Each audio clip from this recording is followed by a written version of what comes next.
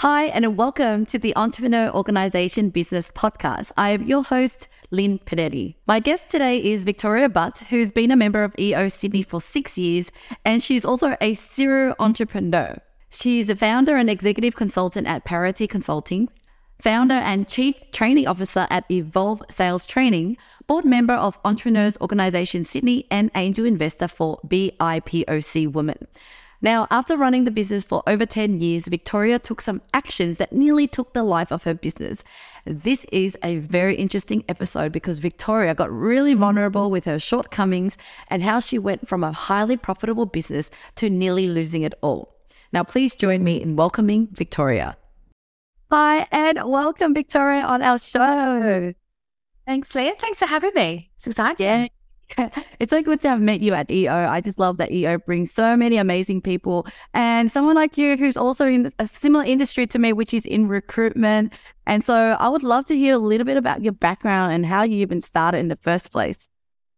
Yeah, in recruitment, I actually wanted to be a management consultant to start with because I really wanted to strategically look at businesses and how people are impacted from businesses. And then I've realized how management consultants work and how they structure their business. And it just looked a bit too boring for me. So I did a business and psychology degree and then went on to do more psychology to qualify in that area. And for me, it was about how can I combine business and people, and really fell into recruitment in the UK. And then when I moved here, set up my business nearly 11 years ago. So you specialize in recruiting like kind of really chief like marketing officers and high-end people, right? So what I guess even I'm just curious, like, what are the challenges in hiring people at that caliber? Yeah. Oh, look, the process of hiring someone is the process of hiring someone. So, it's the same for whether you're hiring an admin person to a chief officer. The difference is that it takes a lot longer, and you do have to be a lot more thorough, as you would expect, hiring someone earning $500,000 as a base and OTE of probably over 1.5. You definitely can't have the same rigor as you would hiring an admin person. But I do like to say to people that it is a bit smoke and mirrors. At the end of the day, recruitment is still recruitment. What I love about the C-suite and like really senior work that we do is that they just have really strategic conversations about business with them, more so than some of the junior levels. So the actual conversations are different. And look, I don't know if I would have been able to hire this level if I was, in my 20s, because I just don't know if you really have enough battle scars yourself. But essentially people are just people. And I have to say the C-suite and some of those seniors people, I mean, there's a lot of egos flying around, but they're really, most often than not, they are really easy to deal with because they're transparent, they're direct, they don't mess you around. Whereas you're dealing with 100K candidates, you're desperately trying to hire a marketer that's earning 100K. They don't tell you the truth, they renege on what they say, they get counter offered, they're just a pain in the ass. So I actually quite like hiring for people that are a lot more direct and And is it true that the people in that caliber, they're not really available for work? You kind of have to find and pitch. It's harder to find them? Yeah. I mean, in the headhunting world, we sort of talk about being available and open. And a lot of really good people aren't available or open. And so you do have to date people a lot. So I think the hire that I just did, I tapped that person on the shoulder 5 times before they even wanted to talk to me, and I'm the intermediator. And then it took me some positioning to get them to talk to my client. Look, it doesn't always have to be 5 times, but that's a fair, that's a lot really. 2 or 3 times you normally have to tap them. Sometimes they won't they won't talk to you, regardless of how awesome the position you've got for them is. Look, most people, I have to say, are opportunistic. They feel quite flattered to be asked, to be hired, to be spoken to. And if they're really good, they get tapped a lot. And so as a headhunter, you have to be on your A game to make sure you're positioning the role properly, because you've only got a couple of minutes before they decide whether they want to talk to you or not. Yeah, I love it. Oh my God, I could sit here all day talking about recruitment and people because it's my world. But let's go into the topic of how you nearly lost your business, because that is so interesting. And I want to touch on to that point that you shared with me is around passion, because hearing from you, you've got so much knowledge and understanding about this industry, and your passion in your voice is still there. So where was that time where you felt like you lost your passion? It happened, yeah. So I basically told a client to F off, and I thought to myself, I've never done that before, but they deserve to be told to F off. And I thought to myself, this was about a year ago, I've spent 10 years building this business, and I reckon I could probably wreck it in 10 minutes, the way I was feeling. Like, I was just angry all the time. And I didn't really know it at the time, but I think I was just, I just fell out of love. I didn't like my clients. There was things that you really shouldn't cause me pain that was causing me pain. My team had grown significantly. It was too big for me. I just wasn't doing what I'm supposed to be doing. I'm a business developer. I'm a market maker, if you like. And I was getting bogged down with shit like compliance and legals and people. And so I decided to step back. I actually set up another business, which was really serving my soul. And so I spent the last year basically stepped out of my business. I was still there technically, but my heart wasn't there. My physical body was there, but my heart wasn't there. So I spent about a year away from the business. I feel like the title, I nearly lost my business, sounds quite dramatic, but it kind of feels like that. So what actually happened in that time, I think the business just lost its way. And it's not because I think I'm amazing and that the business is me. It's actually much bigger than that. But I think what I did so poorly is that I stepped away without any real due processes in place to allow me to step away. So I got so confident. We've made year-on-year profits for 10 years. We've got money. We've got reputation.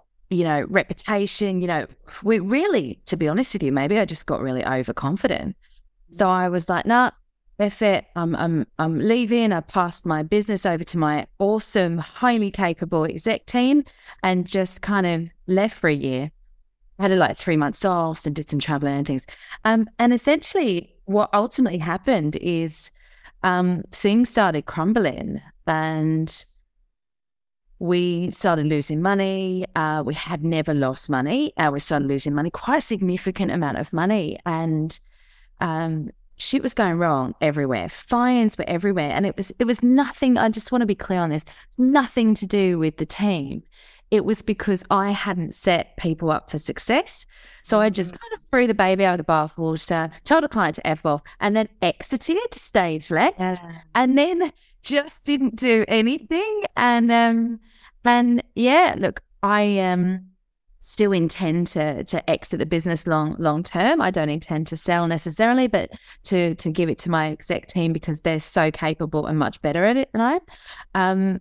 But I've come back into the business to set up those processes so that when I do stage left, it doesn't go horribly wrong again. Yeah. And just curious, did you feel the love for it again? Because sometimes you nearly lose something to all of a sudden feel like, oh my God, I had something so great. I built it so great. It just needed a challenge or something for me to feel it again. You're absolutely right. I just needed a break. I love it. And I've been back in the business for the last few months and I am the happiest I've been in a few years work wise. I'm on form in work. I'm happy. It's serving me. So I think I actually probably was just a bit burnt out. I just needed a break, and I don't think I handled it very well. And I think we're suffering for my incompetence, but I have to say I'm feeling great, and I just can't believe that I sort of exited the way I did. Although no one kind of really knew in the market and stuff. It wasn't that dramatic, but in my head it was. My challenge now is really to stay in love with the business. I have already started to kind of feel the frustrations again that I felt a couple of years ago. So what I now need to do is just quickly get the business into a point where I can, exit again, or at least put myself in a role that serves me, that doesn't drain my energy. Yeah, because ultimately we've put so much time in building this asset, this investment that pays great dividend. And, it will be such a waste to kind of just break this machine because you can't build this again. It's been 10 years in the making. So are you just looking at kind of hiring better people, or what are some of the key steps that you're thinking you need to do in order to, live peacefully and not yes, peacefully rather than blow it up. Yeah. So I think I believe I have the right people in the right seats. I've got a couple of vacancies at my sort of senior level, but I do believe I've certainly got my CEOs. Like I'm really comfortable with that.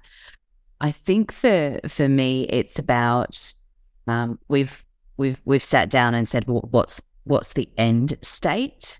What does that look like from a hierarchy point of view, revenue point of view, profit point of view? And so we're not quite nailed that down yet, but once we nail that down, we're going to work backwards from there. I think I'm going to be putting in an advisory board. So I don't need a formal board because that's more regulatory sort of compliance and risk and things like that. But I would like to put some rigor and processes in place that are almost a bit sort of corporate-y. And what I mean by that is, a lot of businesses, especially entrepreneurs, won't necessarily have an advisory board. They may not have, really, robust processes, compliance and things like that until they get to that size that they have to. I would like to get those in place now so that when we scale further, that we're not scrambling. Yeah. So we've just decided to hire a big hire for us, which is a head of operations and marketing. And typically we've had sort of more junior level people in this role, but we're going to go hard to market for this role because even though it's going to hurt, especially with the fact that we have lost money and our P&L looks horrible, I think at some point, Lynn, you just have to back yourself, right? And just say, right, I'm not here to, I'm not here just to have fun. This is a robust business. It's 11 years old. I've got 20 staff. It can sustain a bit of a bit of pain, and so we're just going hard now. So to answer your question, sorry, it's a bit of a boast. To answer your question, advisory board, processes, just getting everything looking really schmick. And also for me, it's about making sure I've got OKRs or KPIs in place for my leadership team. And so they know what good looks like, because one of the challenges I've faced with coming back into the business is that I've got quite micro. So I've sort of gone for a year, I sort of didn't give a F in a nice way, but I was like, you run the business. And then I've sort of come back in and I'm getting micro with my team who are not responding very well. Of course they're not, because they're like, who are you coming in and, blowing our world up? So for me, it's about making sure I have processes in place, that I have a line of sight, that I don't need to micro. So, and we're just looking at that. So it's kind of a bit EOS-y. It will be a take on EOS, but not quite the same. So just curious, with you coming back in and feeling like you're more micro-y, is it because you've lost trust? Is it because you just feel panicky and you're like, oh my God, I need to really fix this and I'm just working in it? Like, what is driving that I need to micro? Yeah, look, this is probably quite vulnerable of me to share because I do feel quite embarrassed by it. I actually just think I had a massive crisis of personal confidence. So last year when I left the business, I set up another business that didn't go to plan. In fact, it was a big shit show and it failed miserably. And I think I really took a hit. I did. I took a massive hit. My pride took a hit. Was I a one-hit wonder? I've built 2 businesses and this was the third, and the third went terribly wrong. Was I a one-hit wonder? Have I been lucky? Can I do this? And also I'm the main breadwinner in my family and we have obligations, and I come from working class family in England, no money growing up. And so seeing my nest egg deplete, combined with a lack of confidence, self-confidence, combined with the fact that I exited stage left and just didn't, I really just didn't set the business up for success. There was a lot of shame there. So if you put that all in a pot, I actually was just feeling really rubbish. And so I just sort of went in and started stepping on people's toes, nothing to do with trust. They've done nothing wrong. They're incredible. And just went back to raw, vulnerable self. And just, it was all me. It was where I was. Unfortunately, my team called me out quickly so that we didn't break too much trust, and said, back off. Just, who are you coming back in and blowing us up and trying to do our jobs when we've been doing it fine for a year. So yeah, I really appreciate that vulnerability. It just really touched my heart. And I think I can relate to you in that sense, where I thought that if I've started a business before and it worked, it should be easy next time. And only to realize it still requires, it's almost like you can't skip the newborn stage and then the toddler stage. And it's just a lot of work. And so I too have closed down other side businesses that I came up with. And it really made me treasure the existing one. And when I look at the existing one, I'm like, there's still so much work to do. And if I could just fine tune a little bit, I can see the light at the end of the tunnel. Like I can actually free up, right? Is that how you kind of feel? You're more grateful because you even started the other business? So grateful. It's almost like, something that a friend that you haven't seen in a while, and you sort of may not miss them, you may not think about them, and then you see them and you're like, oh, I remember why I love you. Absolutely. And look, our industry is changing fundamentally at the moment, and AI will continue that change. And so for me, it's a new challenge and a new problem to solve, and that's what I love doing. But what I have noticed, though, is what I need to be really careful of is I cannot get back into where I was a couple of years ago. So I'm super conscious of that. So I've made some steps. I'm taking 3 months off towards the latter end of the year. I'm trying to convince my husband to travel with me, with the kids, to South America. And I have got another couple of business ideas. I'm not put off by my massive failure. Wow. But I would structure it quite different. There would be partnerships. So what I'm trying to do at the moment is I'm trying to structure my role in my main business to essentially be, a sort of 2 days a week forward, business development person.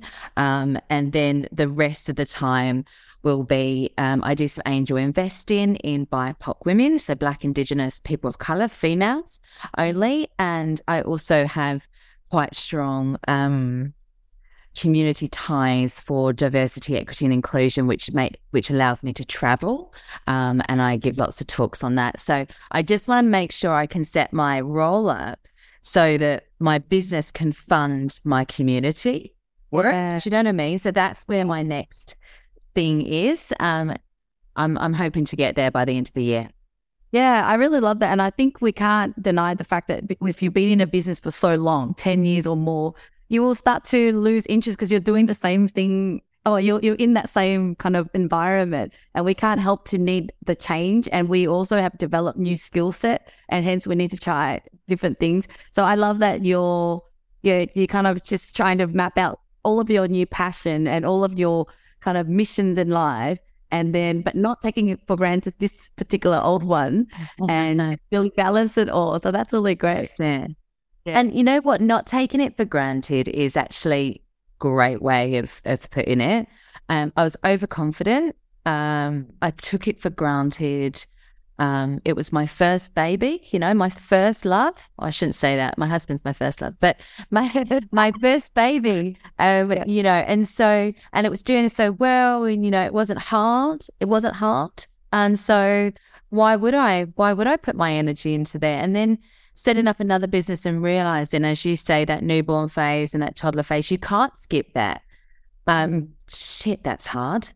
I think setting up a business when I was in my late 20s, very different to setting up a business in my sort of late 30s, early 40s, because it's just, I don't know, I've got the energy.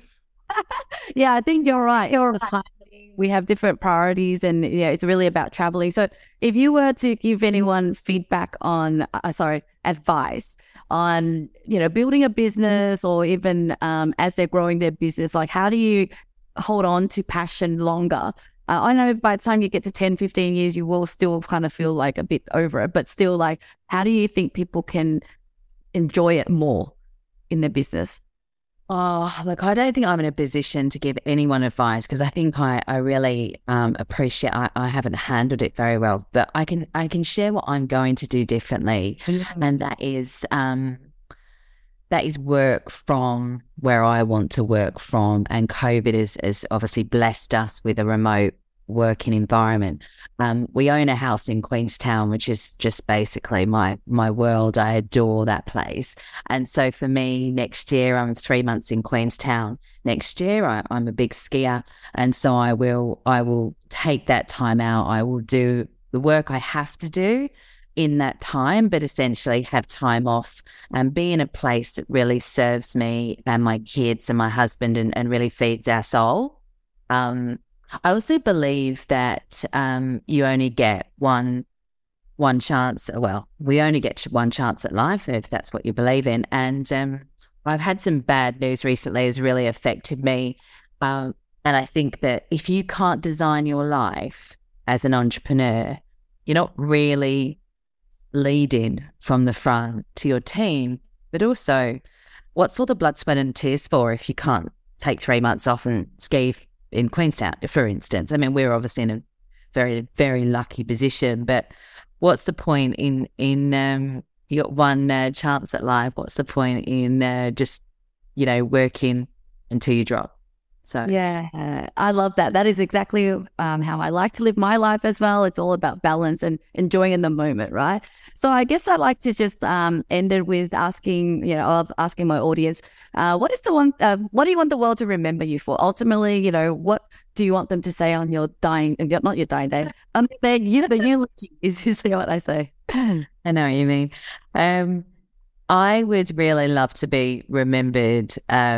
My slant on the world is that I genuinely want to leave the world more of an equal place than where I found it, specifically for women, also people of colour, and any marginalised and suppressed peoples. And I want to be remembered doing it in a fun and respectful way. So fun and joy is a big part of my life. And also change and giving people who don't have a voice. That's so lovely. Now, you got me wanting to ask one more question. It's what motivated you? Like, what was the story that made you believe in this cause that you're supporting? The equity and inclusion. Was there anything that's happened in your past that's made you? Yeah. Well, I didn't realize sort of discrimination until I actually moved to Australia, which is interesting because I'm very privileged to be here and white and from an educated background. But I think when you're discriminated against for something that you can't control. I don't necessarily think it's a bad thing being a woman, but some people may say it is. it kind of just lit a fire in my belly. And that was probably about 15 years ago. And I just was so shocked. I was so appalled at some behavior and so incredibly shocked that it just spurred me on. And the more I looked into it and the more I spoke to people that were far more marginalized than I was at the time, I was just horrified. So I got into diversity, equity, inclusion. In fact, I set up DEI for EO Sydney and in the region. And I've been working really, really hard on that agenda for EO, but also outside of EO. When I found out that women got only $1 out of $10 of funding, I was like, that's rubbish. We need to change that. And then when I found out that a Black woman or a woman of colour got 10 cents out of $10 a white man got, I just was like, no, can't do that. So I don't have much money, but I've got a little fund and I only give it to Black women.